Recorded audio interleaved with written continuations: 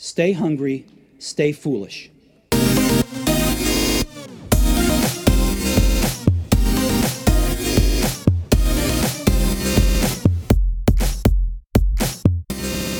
Today's guest uses practical examples and guides us through conceptual, transpersonal art experiments to demonstrate how we can use the power of art to access our inner child, express our buried emotions, and use any form of art as a catalyst to transform our lives. She shows us how we can use art to bring our subconscious to the surface, and then how to use it to create the life of our dreams. Pure creativity is an activity that has no predefined destination or purpose, while applied creativity is an activity that always has a goal or application in mind. Pure creativity can be seen as a kind of play, while applied creativity is usually seen as work. We welcome creative consultant and coach with a stellar list of clients from IBM to American Express, and the author of multiple titles, including the focus of today's show, Parallel Mind, The Art of Creativity, The Missing Manual for Your Right Brain. Aliyah Marr, welcome to the show. Hi, Aidan. How are you? It's fantastic to have you on the show. I'm very, very well. I love the quote you opened the book with. The Toltecs believe that every human is an artist, and the art we create is our lives. It'd be great to get a little bit of context about that. Yeah, I think that in the end, what we're creating is something that we can't see. And what we're really doing is reconnecting with our purest self, the one that came in to this planet with so much enthusiasm and joy and this idea of playing in the material realm. That's what we're supposed to do here. We're supposed to play with what we have and to learn how to play with material objects and learn how to work within the parameters of this material realm.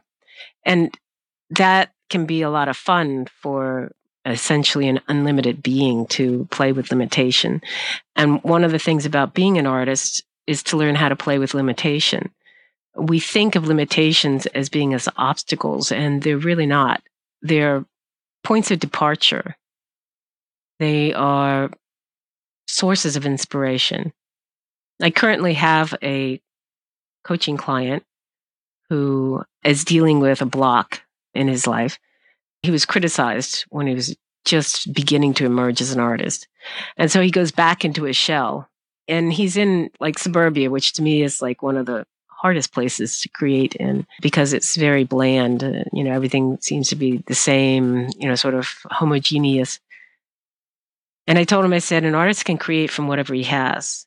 Learn to find the spark inside the limitation. There's a thing that artists do. It's called creating with a limited palette. You have access to all these colors and paints and things like that. Just enormous variety and shades and colors. And what we often do is we don't work with all of them. You'd be crazy to work with all of them. So we're always working with a limited palette. And the limited palette is what enables us to go forward.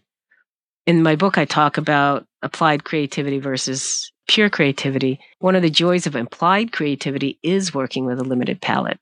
You're doing designs for business, like you're doing I'm a graphic designer, so this is often the case. And the client has a logo that's predefined. Someone else defined it.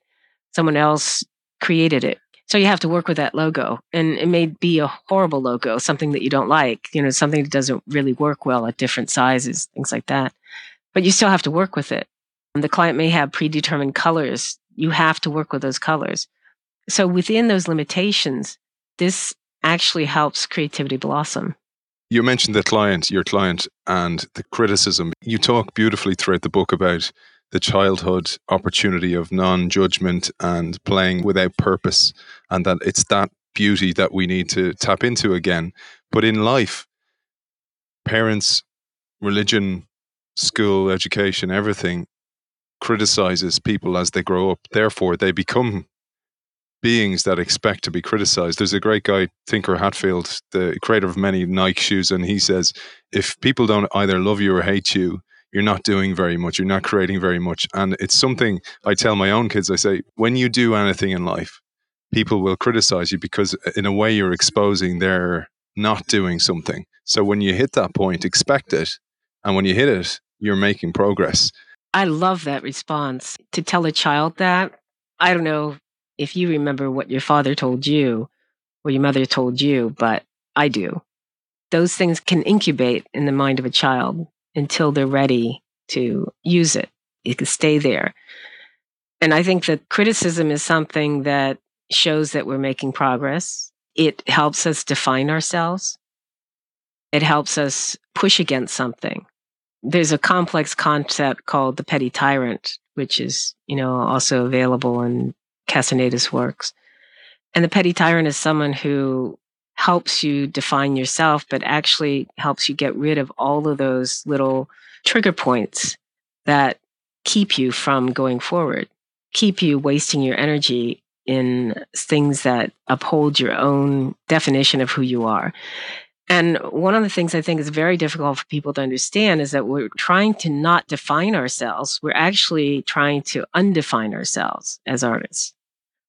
People think that artists are here to express themselves, but they're not. They're here to express who they're not. They're here to explore who they're not, because exploring who you are only takes you to limitation, back to limited definitions, and only makes you more and more defined. So by defining who you are, by expressing who you are, that's a first stage of being an artist.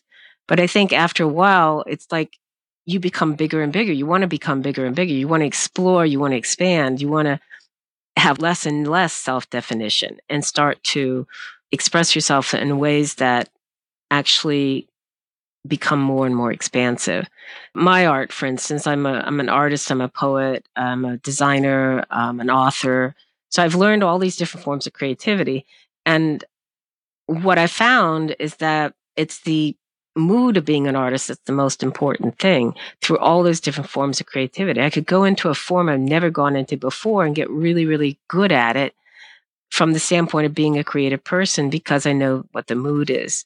The expansiveness is what I'm looking for. I'm looking for finding different ways to explore different concepts and things like that. So through my artwork, I explore concepts, and I might use poetry to explore emotions.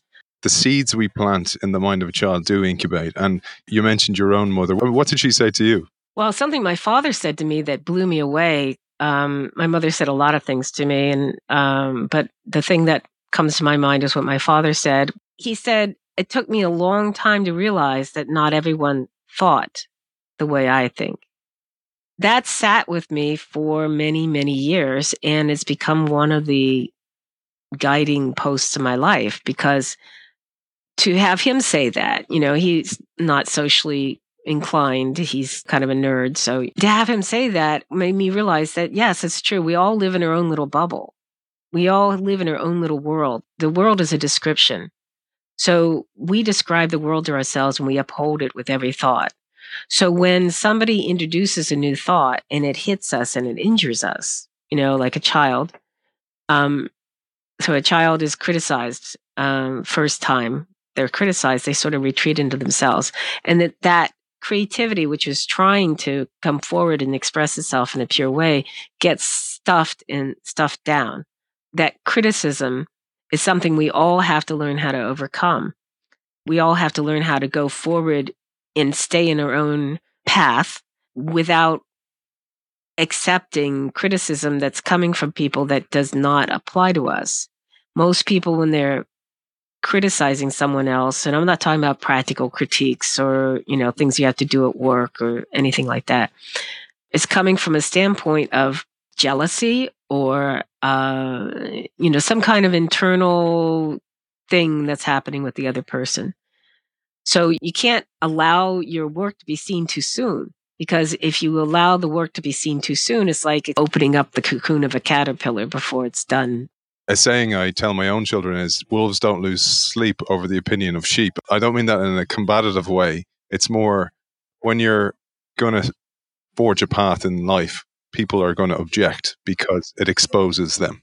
I loved what you said about, it's almost like there's a decision tree of life. And I saw recently, I don't know if you saw it on Netflix, Bandersnatch. It's one of the only things I've watched is Black Mirror in the last few years. And because it's like this Black Mirror of society. And Charlie Brooker, the writer, released this movie Bandersnatch, and in it, you as the audience can select the fate of the character. Very few movies have been released like that, and certainly on a platform like Netflix. When I was watching it, I was kind of going, isn't that really our role as mentors or as guides or parents in life, to provide or usher our children into the best decision possible? So they'll always be faced with several decisions, and decisions are actually the hard thing. Which way to go? Do I go left or right or up or down, whatever? And that all we can do is actually prepare the path the best we can. I love that. I love the fact that you're preparing the path for your children with your words of advice. Like I said, it's like a seed that you drop into the ground, and you never know when that seed's going to plant. It's, going to blossom. It's all on its own timing. It's a beautiful, beautiful thing. It tees up nicely this one, because you mentioned about us creating our own reality, and it's a theme that appears in lots of your books. And I loved what you said in this book, in Parallel Minds. You say, the eye cannot perceive without the partnership of the brain. The brain creates reality from the data that it receives, including those words from anybody in life. And people have said stuff to me that has absolutely massively helped me.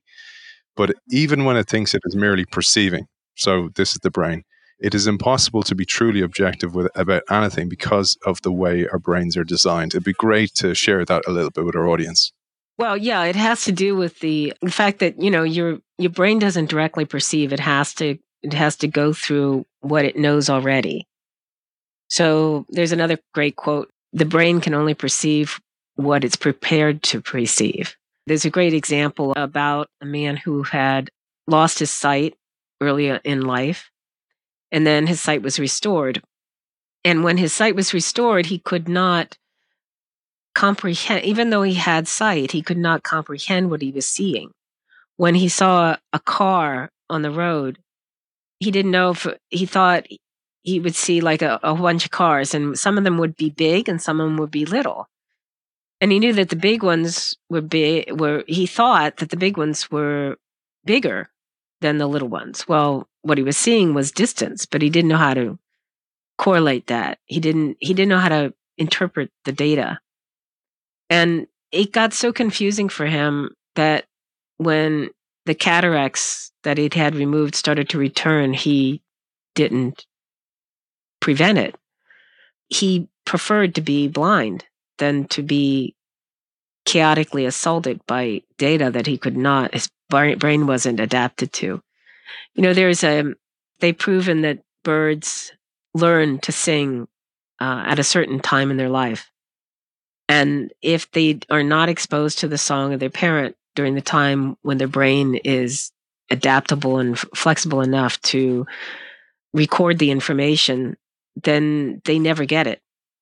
And I think that's true for us. I mean, we have certain times when our brains are plastic enough and are adapted for language. And, there's actually, defined times when most people learn how to speak. And it's just one of those fascinating subjects to me, is consciousness, perception, and how we can change our lives consciously.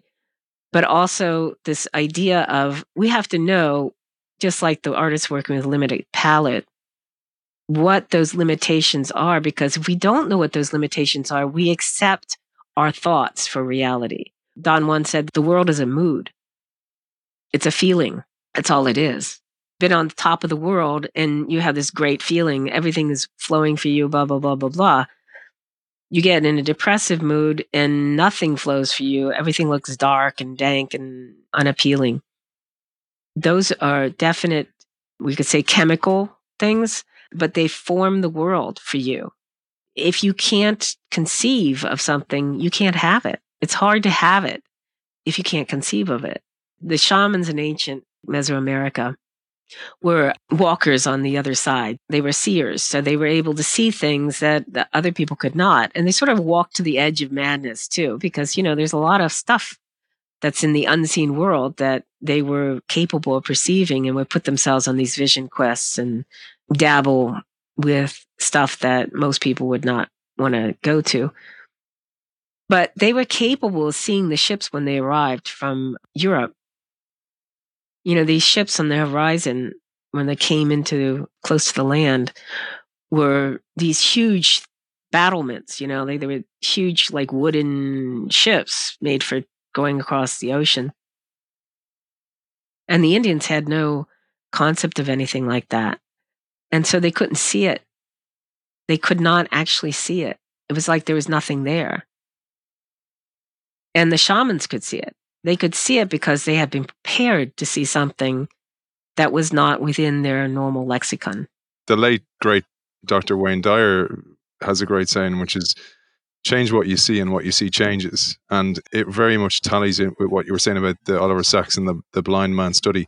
And what I found really interesting there is the science behind that. You talk about the reticular activating system, the RIS, which allows certain information into your brain to filter. So in a way, we can control what we see. What it is a filtration system for the brain. Like I said, the brain is receiving, just as a man who could not process what he saw because he had been blind for so many years and had not prepared his brain to be able to process this. He didn't have any filter system. The reticular activating system lets in only data that meets at least one of the following criteria. Either the data is important to survival, or it has novelty value, or it has a high emotional content. Okay, so the reason why is that if it doesn't have any of this, your brain has to filter it out. It does a very sophisticated process called skimming. And skimming will only allow you to get certain amounts of information because there's way too much of it. So the RAS is sort of like a survival system. I think in the book I said something about you're walking down the road and maybe you're on the phone talking to somebody. And all of a sudden you see a child in the middle of the street, right? All of a sudden that becomes more important to you than whatever the person's saying on the phone. And then you hear like this big blast of a horn, right? Because the child's going to be run over by a car. All of a sudden you have to be cognizant of your own survival, but you also have high emotional content. So that's when everything else fades to the background. And you've seen this happen. You've also seen things move in slow motion. If something happens that's important to your survival, things start to go in slow motion and you actually know exactly what to do. One day when I was learning how to surf, I've got this big board and, it's a big foam board, but it's basically has a lot of power behind it because the wave can take it really fast and it's actually quite heavy, even though it's made out of foam, right? And I'm surfing on the board and you've got a leash attached to your leg that, so when I was taking the wave, I fell off and I'm under the water and the board's going forward and I feel the leash wrap around my neck.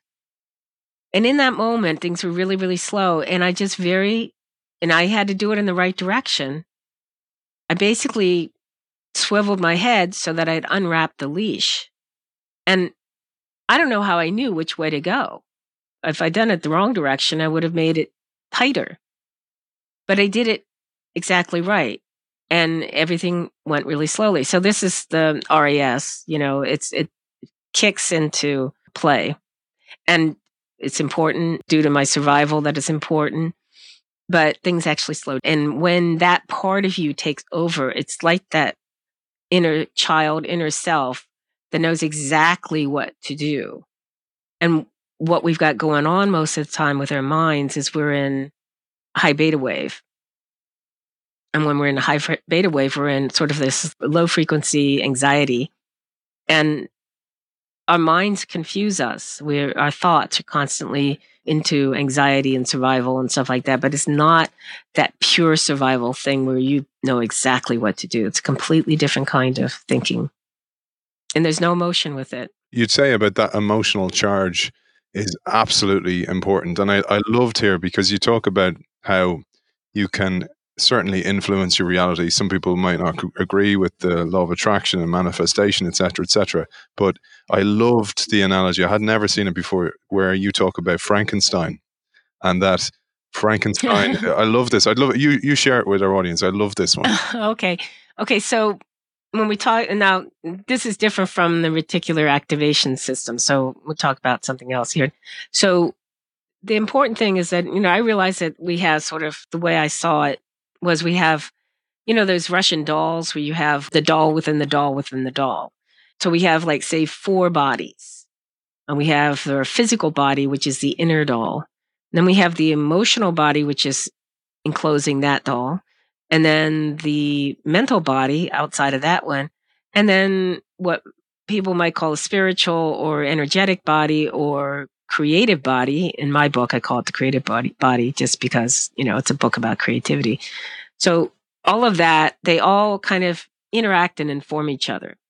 When we're going from pure creativity, we have to go through the mental body first, and then through the emotional body, and then it becomes physical. So we're actually going, and I explain this in the Tarot Key, which is really interesting, this concept of going from energy to matter. Basically, it's an energy to matter process. And what we're doing is we're actually creating physical reality from pure energy. And I know that sounds unscientific and everything like that. I'm not going to talk to the scientists in the group. But what happens is that when you think about it, it's like, okay, so we're going from energy to matter, but then matter comes back out to energy, right? So what happens is when we are taking our thoughts and so pure energy comes to us, and that could be in the sort of ethers and stuff like that. So pure energy, we take it and transfer it into a thought. And our thoughts can only be what we're prepared to have them be. So if our mind has been very rigid, we can only have rigid thoughts. Our thoughts cannot be outside of our own capability. So everybody could probably admit to that, right? But when you take that emotion and you charge it with a thought, then all of a sudden it becomes real to you. And the way I describe this is in the movie Frankenstein. Frankenstein, the doctor, grabbed all these body parts and he sewed them together. And it was basically just a piece of meat on a slab. And he put these electrodes in the monster's neck. And then he pulleys it up to the ceiling, and it opens up the ceiling, and he allows the lightning to hit the electrodes in the monster. And what the lightning does is it makes the monster come alive. That's the emotional input that makes things real. My mother believed that she was going to die of cancer. Her whole life, she was terrified of cancer.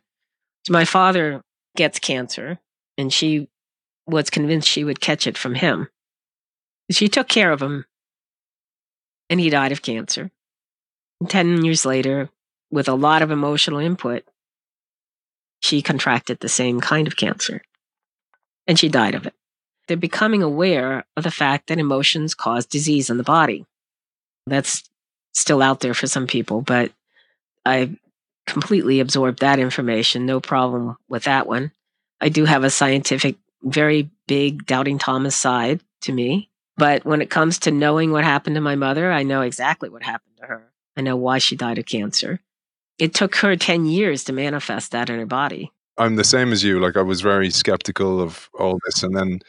But latest scientific research, epigenetics, Bruce Lipton, Dr. Joe Dispenza. I mean, these guys have invested millions in research and are showing whatever you start thinking about manifests. And it's, the telomere effect, etc. So you can create the longevity of your body. So if you think you've no reason to live, well, your body thinks you've no reason to live. So it starts rearranging and prioritizing based on your beliefs.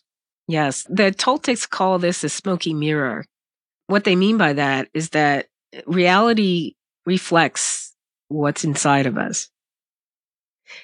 But we're not aware of it because it's a mirror that's smoky, that we can't quite see. We have this sort of time-space delay. And that delay is what keeps us from being aware of the fact that our thoughts are manifesting themselves. That we almost have to have the illusion, because if we didn't have the illusion, we'd pop out of this experience. That was game over. Bringing it back to many people in work, for example, so C-suite executives, workers, office workers, etc. Many people work in a purposeless environment or in a role that's not fulfilling them at all. And I thought this is one of the reasons I reached out to you, is you talk about that constant state of beta wave or the stress state totally turns off the creativity tap. And by doing that, and I never thought about this, and it goes back to what your dad said to you, and this is the first time I heard that, is if you are thinking uniquely, oftentimes you think everybody thinks that way. So you're presuming, why don't you do that? But then when you learn more and more about it, you actually realize that for some people, they didn't have this creativity enabled, or it wasn't allowed, or it was frowned upon. And we do live in a very left brain society, as you say, where left brain linear structured thoughts are rewarded ahead of more non-linear creative, and thankfully that tide seems to be changing a little bit. But for many people, living in a stressed state doesn't allow them have a vision, or doesn't allow them imagine or dream or think of an alternative reality that they could strive towards. I thought that was really, really fascinating. It's unfortunate, and it is part of what I call the matrix. The matrix has this effect on people that puts them to sleep in kind of a nightmare situation. I don't know that many people can be happy without the creative side of them empowered.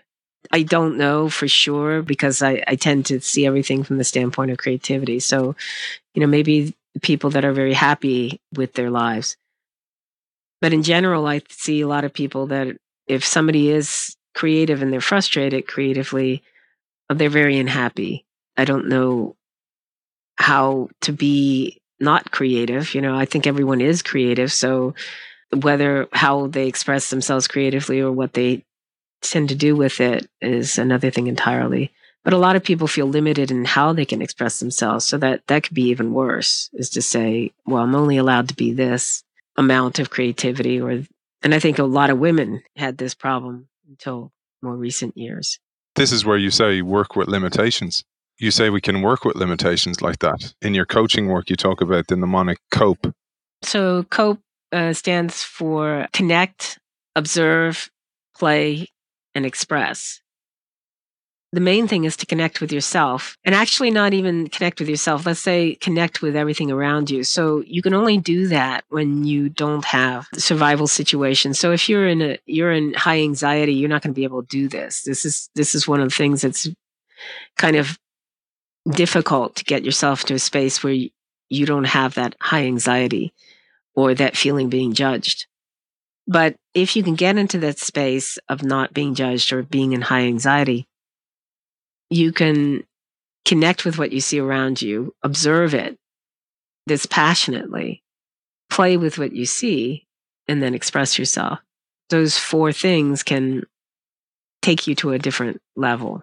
Aliyah, last question for you is, with your work, you're having a coffee and somebody starts talking to you, and you have that opportunity to drop a nugget of wisdom for them, like your dad did and your mother did many, many times. They planted seeds for you. What's the seed you'd like to plant in the world? Wow, that's an interesting, deep question. I guess it's the idea that we're here to experience and play with what we are not. Explore what's around you without judgment. Don't judge yourself. You came here just to have this experience, and life's too short not to play with what you see, not to enjoy what life has to offer you. If you can release your creativity, if you can activate your creativity, or if you have a block, return to that inner child, return to the point where you can play again. Once you do, things will start to open up again. Beautiful. And if people want to reach out to you, Aliyah, and find you as a creative consultant or a personal creative coach, where can they reach you? Well, they can find me on LinkedIn for the creative consultancy. That's where my official brand is. And my name is spelled Aliyah, and last name is Marr. And you can also find me on parallelminds.com. That's ParallelMindz,